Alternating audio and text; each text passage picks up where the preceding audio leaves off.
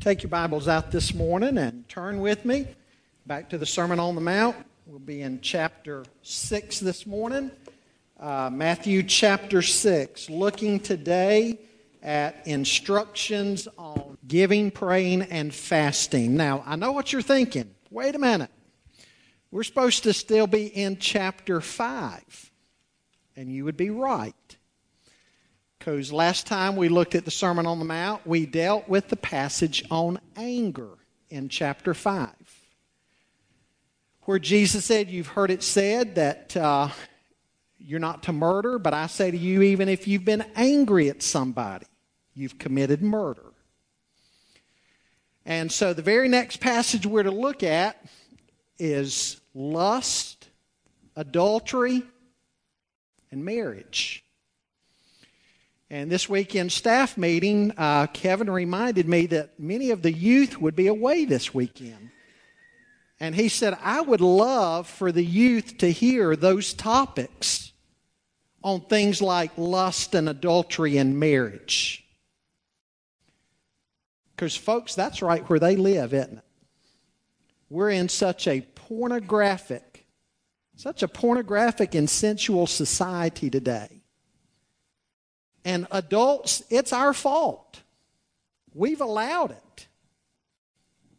But our adults, our youth live there with that every day, everything in their face. And so I'm going to come back and deal with those topics. We're going to mix things up. We'll look at chapter 6 today, verses 1 down to verse 18, and we'll only make it to verse 8, so don't worry, okay? I'm not going to keep you here throughout the race this afternoon. But we're going to deal with all these topics together in chapter 6 because all of them deal with practicing your righteousness before men. That's the common theme that holds the first part of chapter 6 together. And then we'll jump back to chapter 5 and deal with all those things that are held together by the common thread where Jesus said, you've heard it said, but I say to you. And so we're going to deal with these things in the units in which they exist. But stand today for the reading of God's Word, please. Jesus began there in verse 1 saying, beware of practicing your righteousness before other people in order to be seen by them, for then you will have no reward from your Father who is in heaven. Thus, when you give to the needy, sound no trumpet before you as the hypocrites do in the synagogues and in the streets, that they may be praised by others. Truly, I say to you, they have received their reward. But when you give to the needy, do not let your left hand know what your right hand is doing, so that your giving may be in secret. And your Father who sees in secret will reward you. And when you pray, you must not be like the hypocrites, for they love to stand and pray in the synagogues and at the street corners, that they may be seen by others. Truly, I say to you, they have received their reward. But when you pray, go into your room and shut the door and pray to your Father who is in secret, and your Father who sees in secret will reward you. And when you pray, do not heap up empty phrases as the Gentiles do, for they think that they will be heard for their many words. Do not be like them. For your Father knows what you need before you ask Him. Pray then like this, our Father in heaven, hallowed be your name. Your kingdom come, your will be done on earth as it is in heaven. Give us this day our daily bread, and forgive us our debts as we also have forgiven our debtors.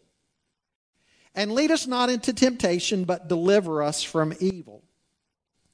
For if you forgive others their trespasses, your heavenly Father will also forgive you. But if you do not forgive others their trespasses, neither will your Father forgive your trespasses.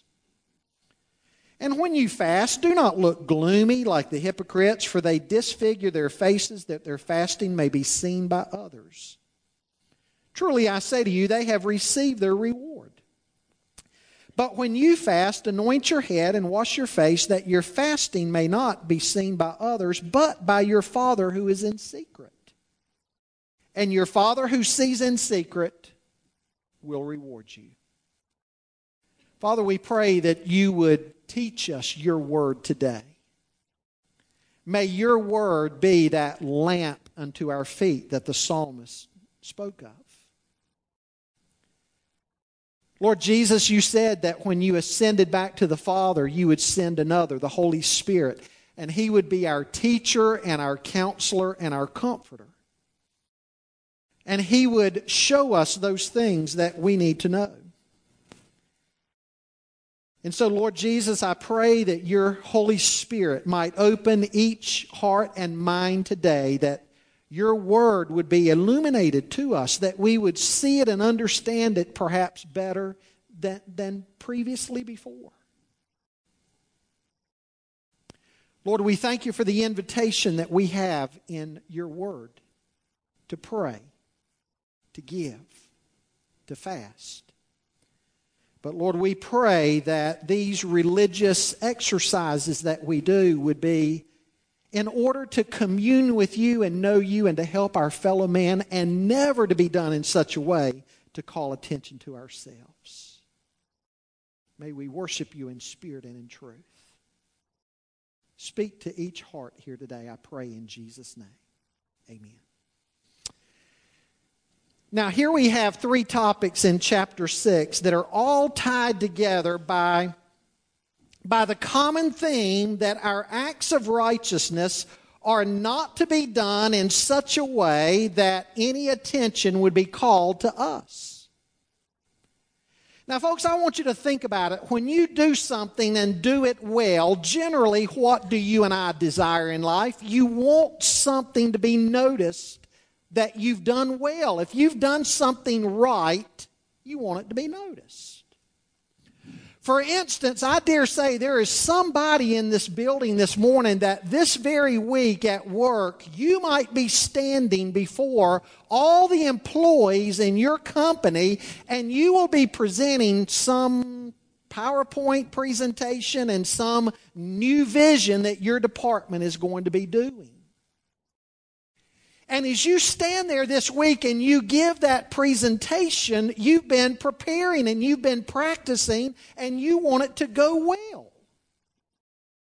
And it'd be encouraging to you if somebody walked up to you and said, I really understand now the vision that our department and the company is trying to do, and you can count me in. I want to sign on. I want to be a part of that. Well done this morning. You would like to hear something like that. Or a young man is going to get engaged and he's going to present a diamond to his girlfriend. And what's he hoping that she'll do? Well, obviously, yes, that she'll say yes. What else is he hoping she'll do with that ring? That she'll put it on and she'll be proud of it. She'll be excited to have that diamond, and she'll show it off to others, that it would be the type of diamond that she'd want to show off to others, that they would see it, right? That's what he hopes for. But when it comes to faith, Jesus says in these verses that there are certain things that we had better not do in order to be seen. Even if they are seen because we're in public worship, our motive is not in order to be seen. So in this chapter, what Jesus is doing is addressing the motive of your heart, the motive of my heart. Now, the 3 topics that he dealt with here are the topics of giving and praying and fasting. Now, folks, those would have been the big 3 in the Jewish mindset. The big 3, praying and giving and fasting. Because those were the big 3 in Jewish life, those were the 3 areas where the scribes and the Pharisees would try to show off and do things in order to be seen. And in each case, Jesus says here, do not be like the hypocrites. Now, if you've been with us very long, you've heard me describe this term hypocrites before. It's nothing new to you. You've heard me say this a couple of times, in fact. Hypocrites in ancient Greece were the play actors in the theaters. In the Greek drama, there were pegs fastened on posts that would be near the stage. And on those pegs would be hanging a series of different masks. And in a Greek drama, in an ancient Greek drama, you might be the bad guy in the first part of the play and the good guy in the last part of the play. And so you'd have a good mask and a bad mask. And when it was your turn to go on stage, you'd walk by that peg and you'd take the mask off appropriate to that scene and you'd put that on and you'd go out on stage and you would play that part and hopefully play that part very well. And then you would go behind the curtain and somebody else come out. Then the next scene you'd come out, put on the mask of the other guy you were playing. You were a hypocrite. You were a play actor. You were wearing two different faces. You were two-faced. That's where that idea came from. A hypocrite was somebody who was two-faced. They were very talented. They were well compensated. They were respected in society because they were a good actor down at the theater. Now, over time, of course, the word hypocrite moved into the negative realm where it resides today. And so to be two-faced today, to be a hypocrite today, is certainly, there's nothing positive, there's nothing redemptive about that. We always use that term today in a negative fashion. Jesus said, "Do not be like the hypocrites who only do what they do in order to be seen by men." One of our early and best Baptist scholars, Dr. John Broadus. Now, he was a contemporary of Charles Spurgeon. A lot of people say Charles Spurgeon was the best Baptist preacher Baptist life has ever produced. But according to Charles Spurgeon himself, John Broadus was the best Baptist scholar and pastor we've ever produced. John Broadus points out the Greek verb for to be seen here is a very strong verb. The root of it is the place where our word theater comes from. Our word theater.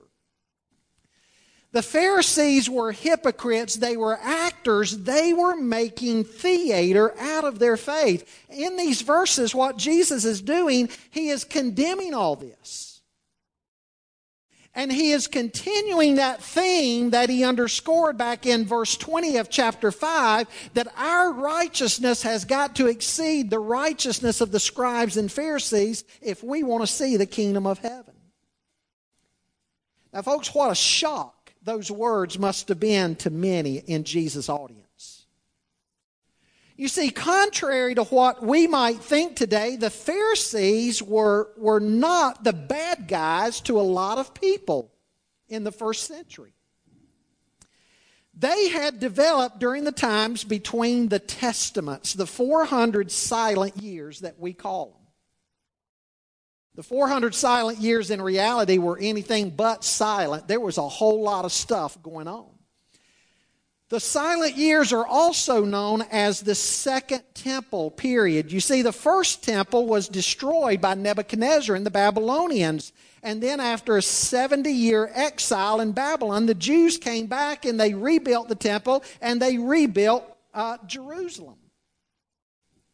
And so the Second Temple period would have gone all the way from approximately 530 BC all the way up to 70 AD. That was the Second Temple period. Because again, the temple had been rebuilt.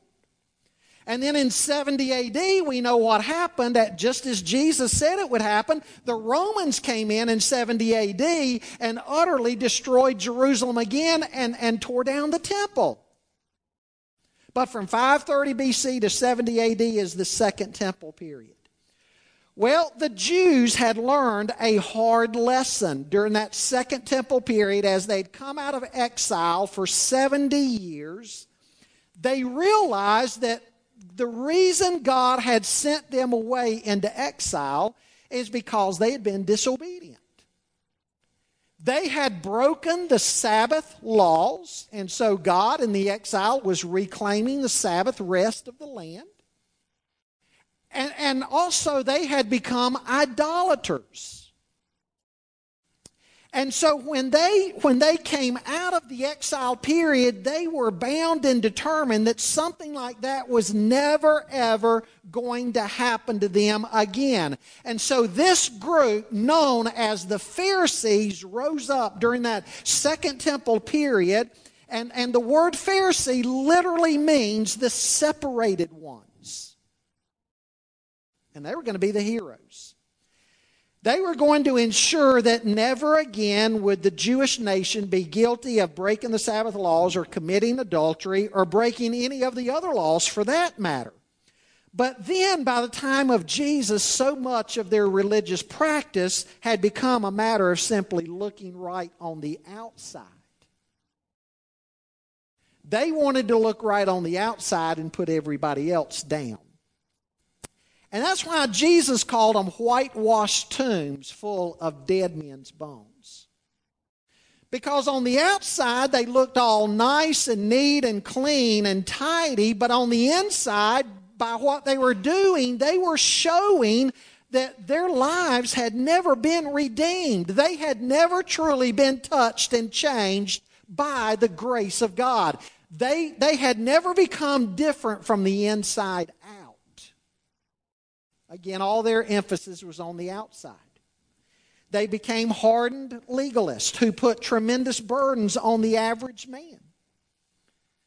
They would attach all kinds of traditions to the laws that they already had. And all these traditions that they would attach to God's laws, these traditions, nobody trying to make an honest, decent living every day could have kept all these laws of cleanliness or Sabbath or whatever else it was. For instance, let's say it's 5:55 on a Friday and the Sabbath, the Jewish Sabbath is about to begin at 6 p.m. and you've come in from the fields and your donkey is loaded down with a big old pack on it. And you get in at 5:55 and you get down underneath that animal and you're unhooking all the straps and the ropes and you're lifting that burden off of that donkey. It's going to take you more than 5 minutes. So guess what? You're going to be working on the Sabbath. But here's the dilemma the Pharisees said. You leave that pack on that donkey and you're going to be making him work on the Sabbath. So you're still going to be guilty. You're in a lose-lose situation according to them. So what was their solution? Get down underneath the animal, undo the straps, undo the ropes. Do that quickly before the Sabbath began. And then if the donkey kind of happens to wiggle that burden off and it falls off of them because you've undone the straps, you're not guilty. They had all kinds of ridiculous little stuff like that they attached to all the laws of God, and nobody could live that way. Nobody out operating a farm or doing anything could live under all of these regulations that the Pharisees put on them. And so how did the Pharisees begin looking at everybody? They began looking at the common man as though you were nothing more than the chaff that the judgment of God was going to blow away in the day of judgment. But again, folks, I say all this to point out that the Pharisees were heroes to some because they were going to save Israel from ever going into exile again because they broke the laws. That's how they started. Isn't it tragic sometimes how something that starts with good intentions can sort of morph and become something that was never intended to be? That's what happened with them. Well, Jesus came along and he saw right through their hypocrisy and he called them out. He said on one occasion, you travel land and seas to make one convert, and when you make one convert, you make him twice the child of the devil that you are. I think you can begin to see how Jesus and the Pharisees sort of started butting heads and coming into conflicts on things. Well, in the first 18 verses of chapter 6, we see where Jesus directly took on the Pharisees in the big three. The big three again, giving, praying, and fasting. Now, what we're going to learn in these verses is that our worship, our religious practice, whether public or private, is to be done from the heart. Whatever we do is to be done from the heart and never with the motive of simply being seen by men and praised by men. First thing I want you to jot down this morning in your notes, the instructions concerning giving. Jesus said, beware of practicing your righteousness before other people in order to be seen by them, for then you will have no reward from your Father who is in heaven. Thus, when you give to the needy, sound no trumpet before you, as the hypocrites do in the synagogues and in the streets, that they may be praised by others. Truly, I say to you, they have received their reward. But when you give to the needy, do not let your left hand know what your right hand is doing, so that your giving may be in secret, and your Father who sees in secret will reward you. Now, in Jewish life, giving alms, giving to the poor, was an act of charity that would set you off as being a very godly person. If you gave alms, if you gave to the needy, you were viewed as a very righteous person. Now, one of the Jewish books that Protestants don't consider as part of the canon of Scripture, and rightly so, I think, is the book of Tobit. Tobit is one of the books of the Jewish wisdom writings that developed during the time between the two testaments. It's part of what we call the Apocrypha. Now, some of those books that make up the Apocrypha may contain some good wisdom sayings, but if you read them, I think you'll see why we don't include them as part of the canon of Scripture. For one thing, Jesus and the apostles in the New Testament never quoted from any of the books of the Apocrypha. They quoted from all the other different sections of the Old Testament. You read the New Testament, you see a whole bunch of Old Testament quotations within the New Testament, but you don't find Jesus or the apostles quoting from the Apocrypha. That ought to tell us something. They didn't consider them Scripture. And what's more, you read many of the books of the Apocrypha and you see the theology there, how it's different from the rest of the Bible, and sometimes, in fact, contradicts the rest of the Bible. And you see why the books of the Apocrypha were not included in the canon of Scripture. Again, Tobit is one of those books. It's an excellent example when it comes to almsgiving. In the book of Tobit, in chapter 5 and chapter 12, I believe it is, Tobit and his son Tobias are instructed, they're even commanded that they are to give alms to the poor. And if they will give alms to the poor, they will secure a righteous place for themselves in the kingdom of heaven. Again, bad theology. Because the Bible points out there's only one way to go to heaven, and His name is Jesus. But you can see how the Jews respected giving alms, and they would put a lot of emphasis on giving alms to the poor. Now, again, as Dr. John Broadus points out in his commentary on Matthew, because Protestants have tried to stay so far away from the Apocrypha and from Roman Catholic teachings that include the Apocrypha, we've downplayed the giving of alms perhaps too much. It's important to help the needy, and we need to understand that. That was a very important part of Jewish worship.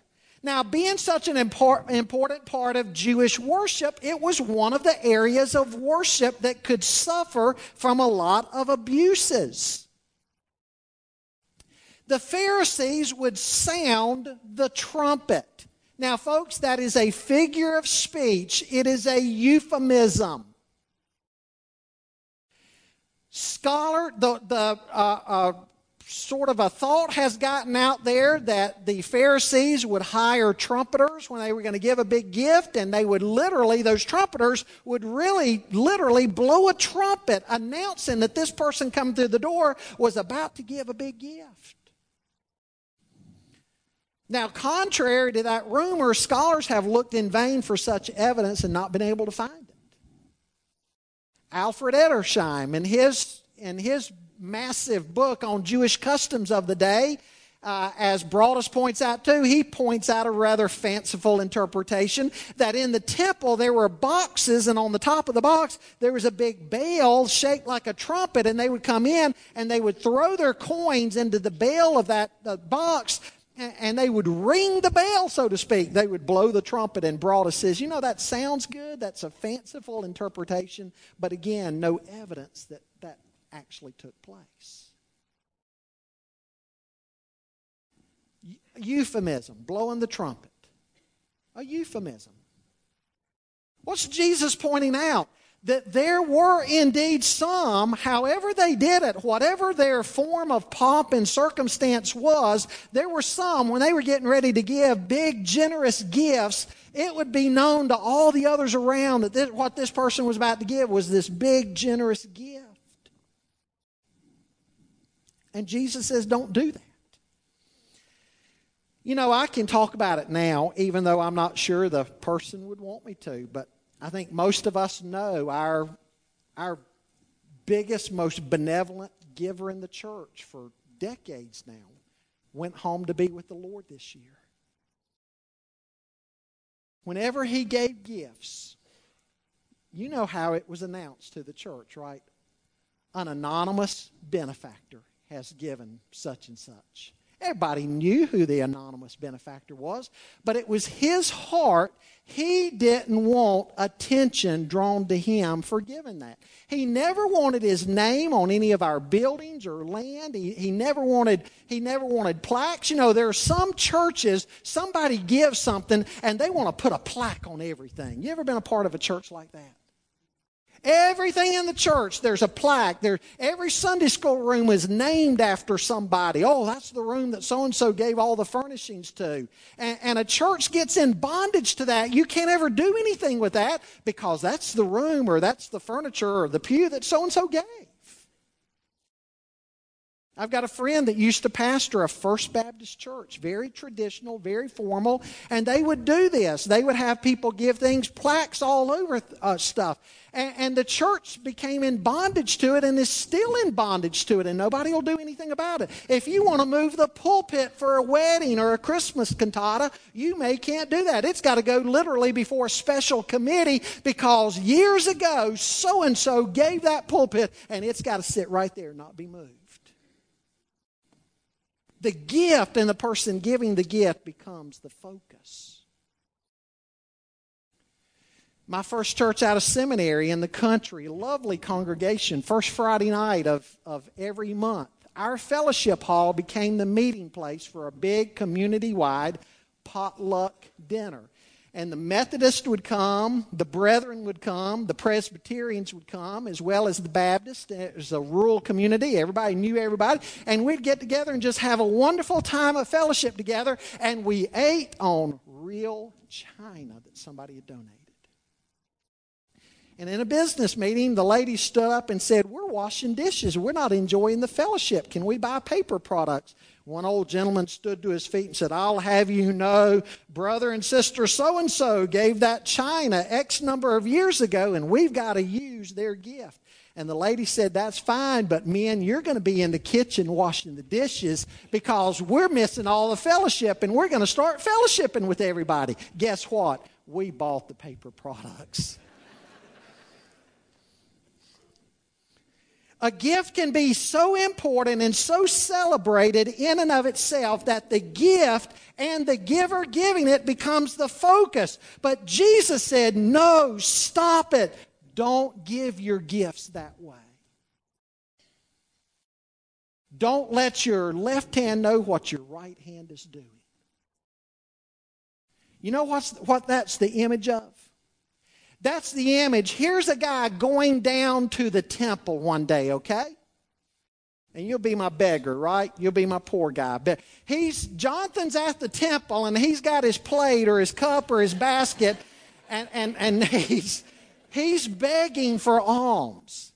and I'm walking by him, Jesus says, I'm to give in such a way that I reach into my cloak or my pocket, and as I pass him going into the temple, I just kind of drop something in such an insignificant way that it's as though my left hand didn't even know that my right hand was doing it. Again, folks, a figure of speech, because unless something's wrong with you up here, your left hand's going to know what your right hand just did. But you see the point that he's saying. It's to be given as though your left hand didn't know what your right hand was doing. And then Jesus went on to say, your Father in heaven will see, and he will reward you. See, some of these folks were doing what they were doing so they would be recognized by men. And folks, I want to tell you something. In church, there are certain things you can do. If you want to do it in order to be seen by men, you can do that, and men will praise you. But Jesus is saying you need to realize that is where your reward before God stops. You wanted the accolades of men. Well, guess what, buddy? You got the accolades of men, but you're not going to be rewarded by God later on. You got what you were after. So he's challenging us to examine our hearts in this area of giving, how we give. Give in such a way that it's between you and God, and trust God to be the one who rewards you. Well, he moves on next to give us instructions concerning praying. Picking up in verse 5.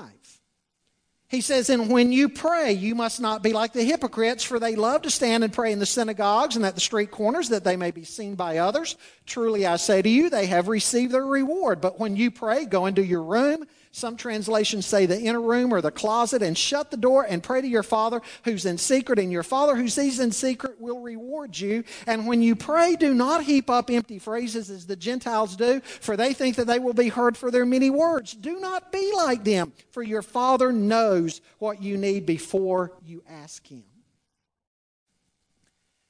He's going to show us the prohibition and then the prescription. In other words, how not to pray and then how to pray. So let's look at those. Let's look at the prohibition first, how not to pray. Verse 5 and verse 7. He says, you must not be like the hypocrites. They love to stand and pray in the synagogues and at the street corners. And then down in verse 7, they heap up these repetitious many words. Do not be like them. In verse 5, Jesus begins by saying, when you pray. Now, there's an assumption there that a child of God who has been redeemed by the blood of the Lamb, somebody who has encountered salvation, they've come to faith in Jesus Christ, and you've been born again, and you have a relationship with God, it is assumed that you are going to want to commune in prayer with your Heavenly Father. A Christian who never wants to pray ought to be an oxymoron. Because, folks, think about it. When we are saved, who comes to live in us? The third person of the Trinity, the Holy Spirit. And Paul says in Romans 8 that he enables us to cry out, Abba, Father.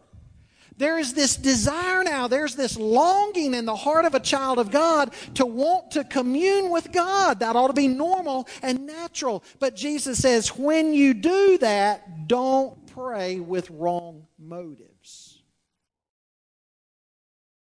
And he goes on to explain the illustration of what he's talking about.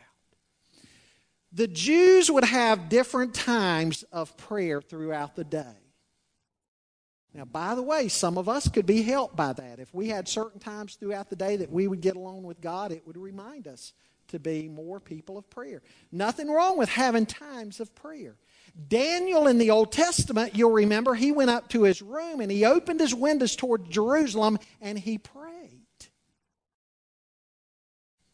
But there were some of these folks that would plan their trips into town around the times of prayer so that they would get to a certain intersection at one of those times of prayer. The word for street in verse 5 is not talking about some little narrow back alleyway, but the word literally refers to a broad road and a major intersection. And here you are, a Pharisee, and you're planning your trip into town. So right at the Jewish time of prayer, you arrive at that busy intersection and you stop to observe that time of prayer, and everybody's able to see you. And some people might be tempted to say, there's Brother Joe. Look at how godly he is. Well, Brother Joe may not be godly at all. He just wanted the attention of man, and he got it. Again, in verse 5, Jesus says they have their reward already. Secondly, he says we must not pray with vain repetitions. Verse 7, the word here is batalogeo.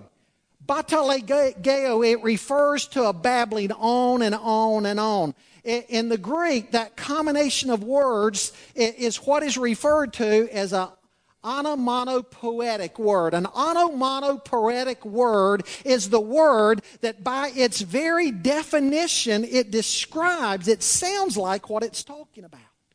Batalogeo almost sounds like somebody babbling.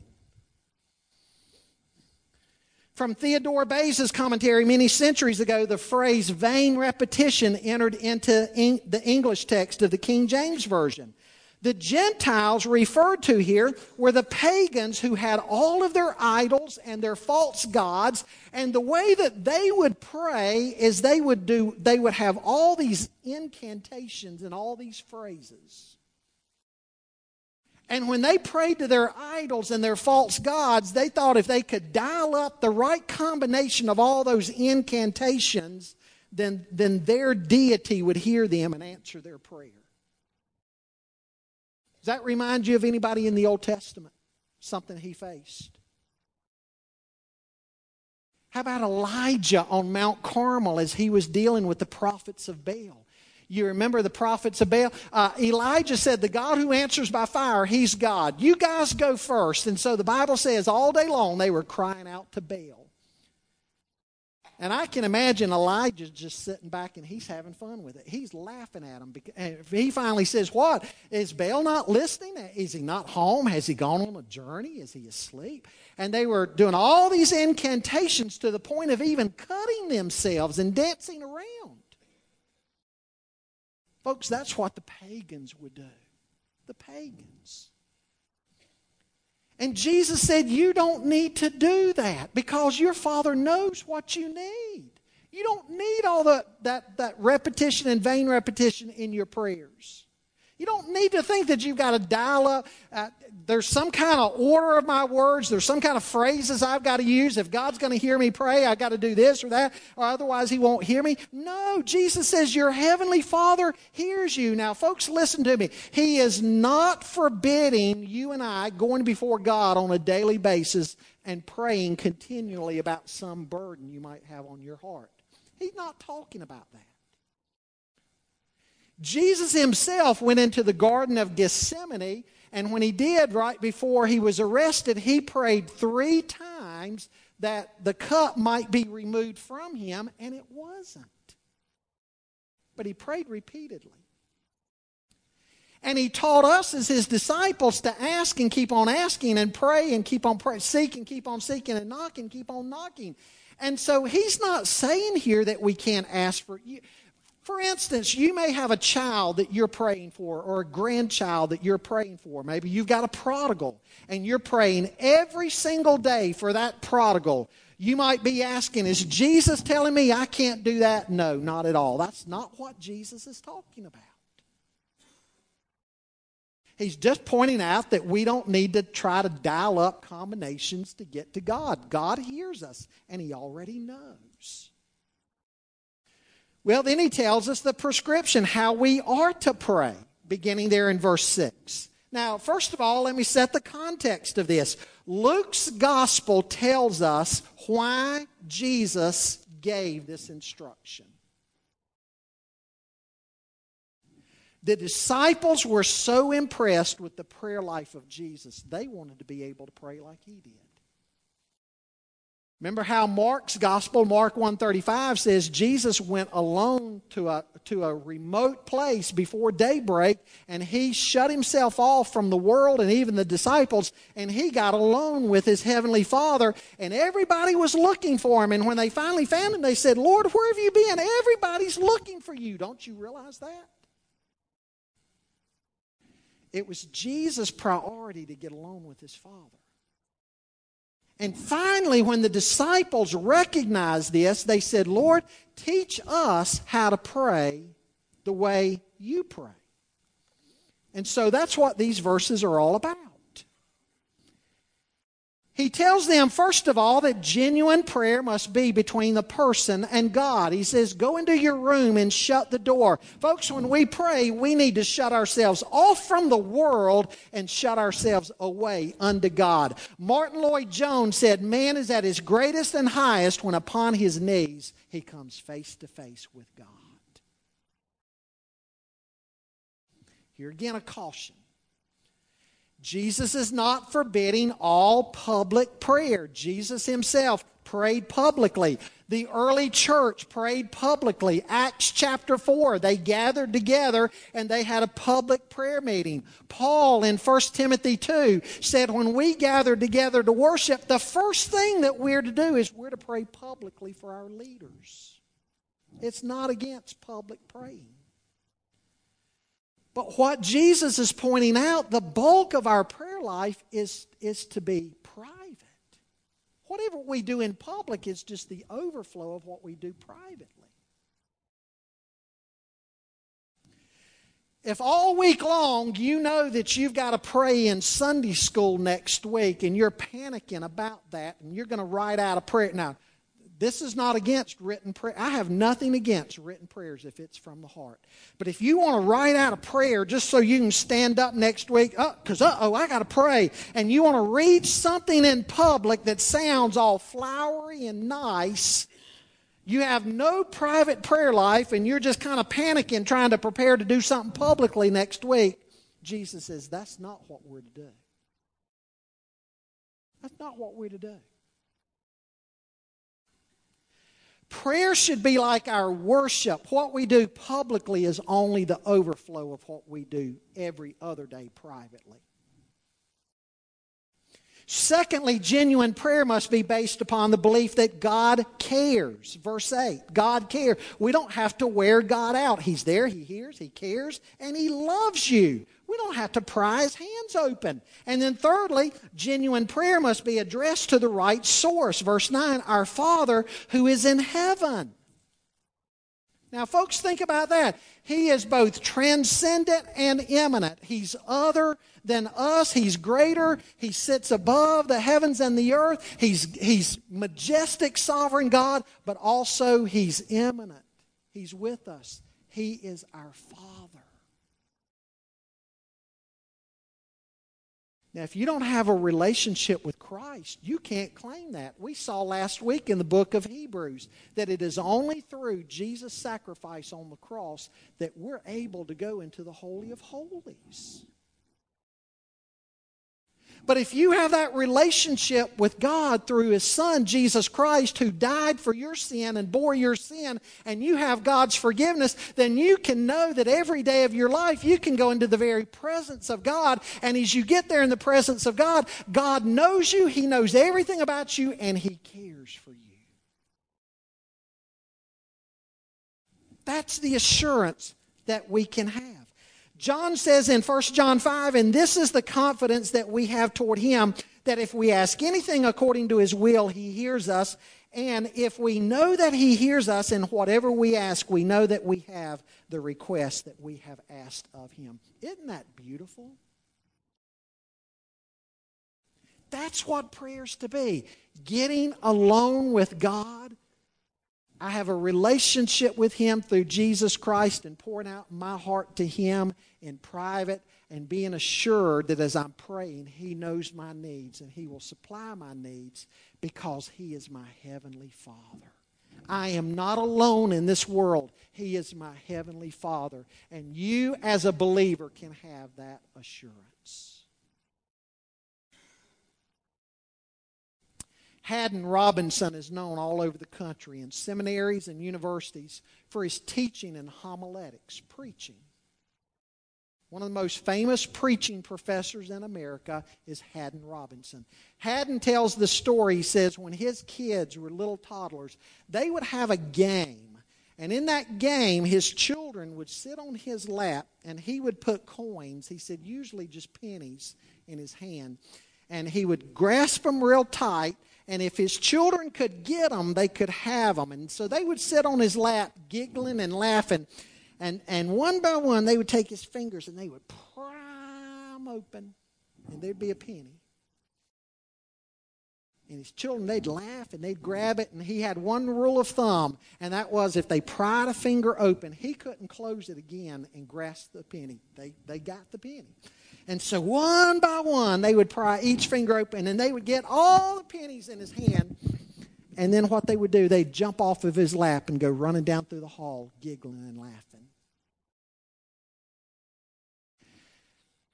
Haddon said, we go before God, and it's like we're prying his fingers open oftentimes only to get pennies.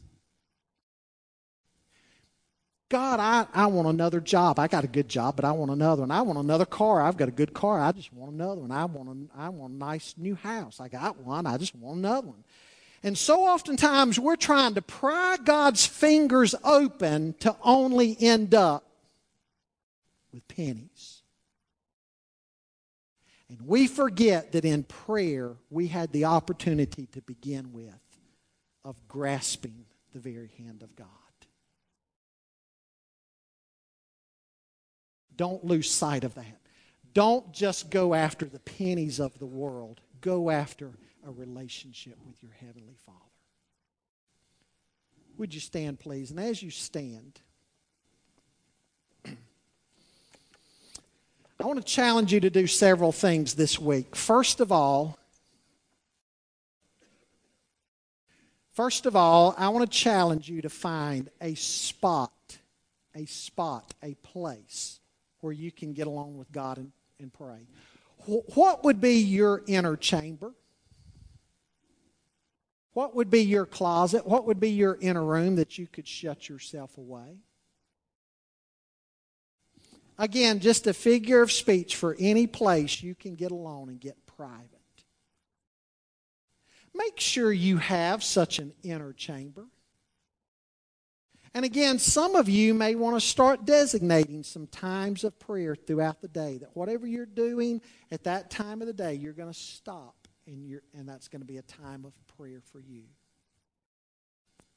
As you do so, examine your heart and confess sin. Sin will hinder your prayer life. Deal with sin, confess it, repent of it, and then enjoy communion with God. I want you to understand that if you're His child through faith in Jesus Christ, you're adopted into His family. He's your Father, and He is a perfect Father. He cares. You don't have to dial up some special combination.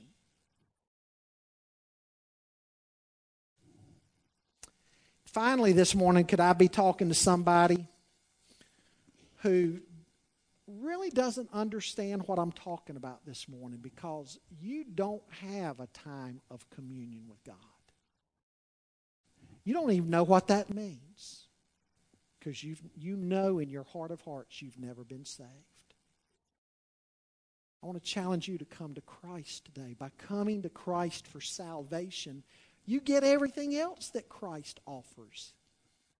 You get that opportunity to go into God's presence through prayer and make your needs known. Come to Christ.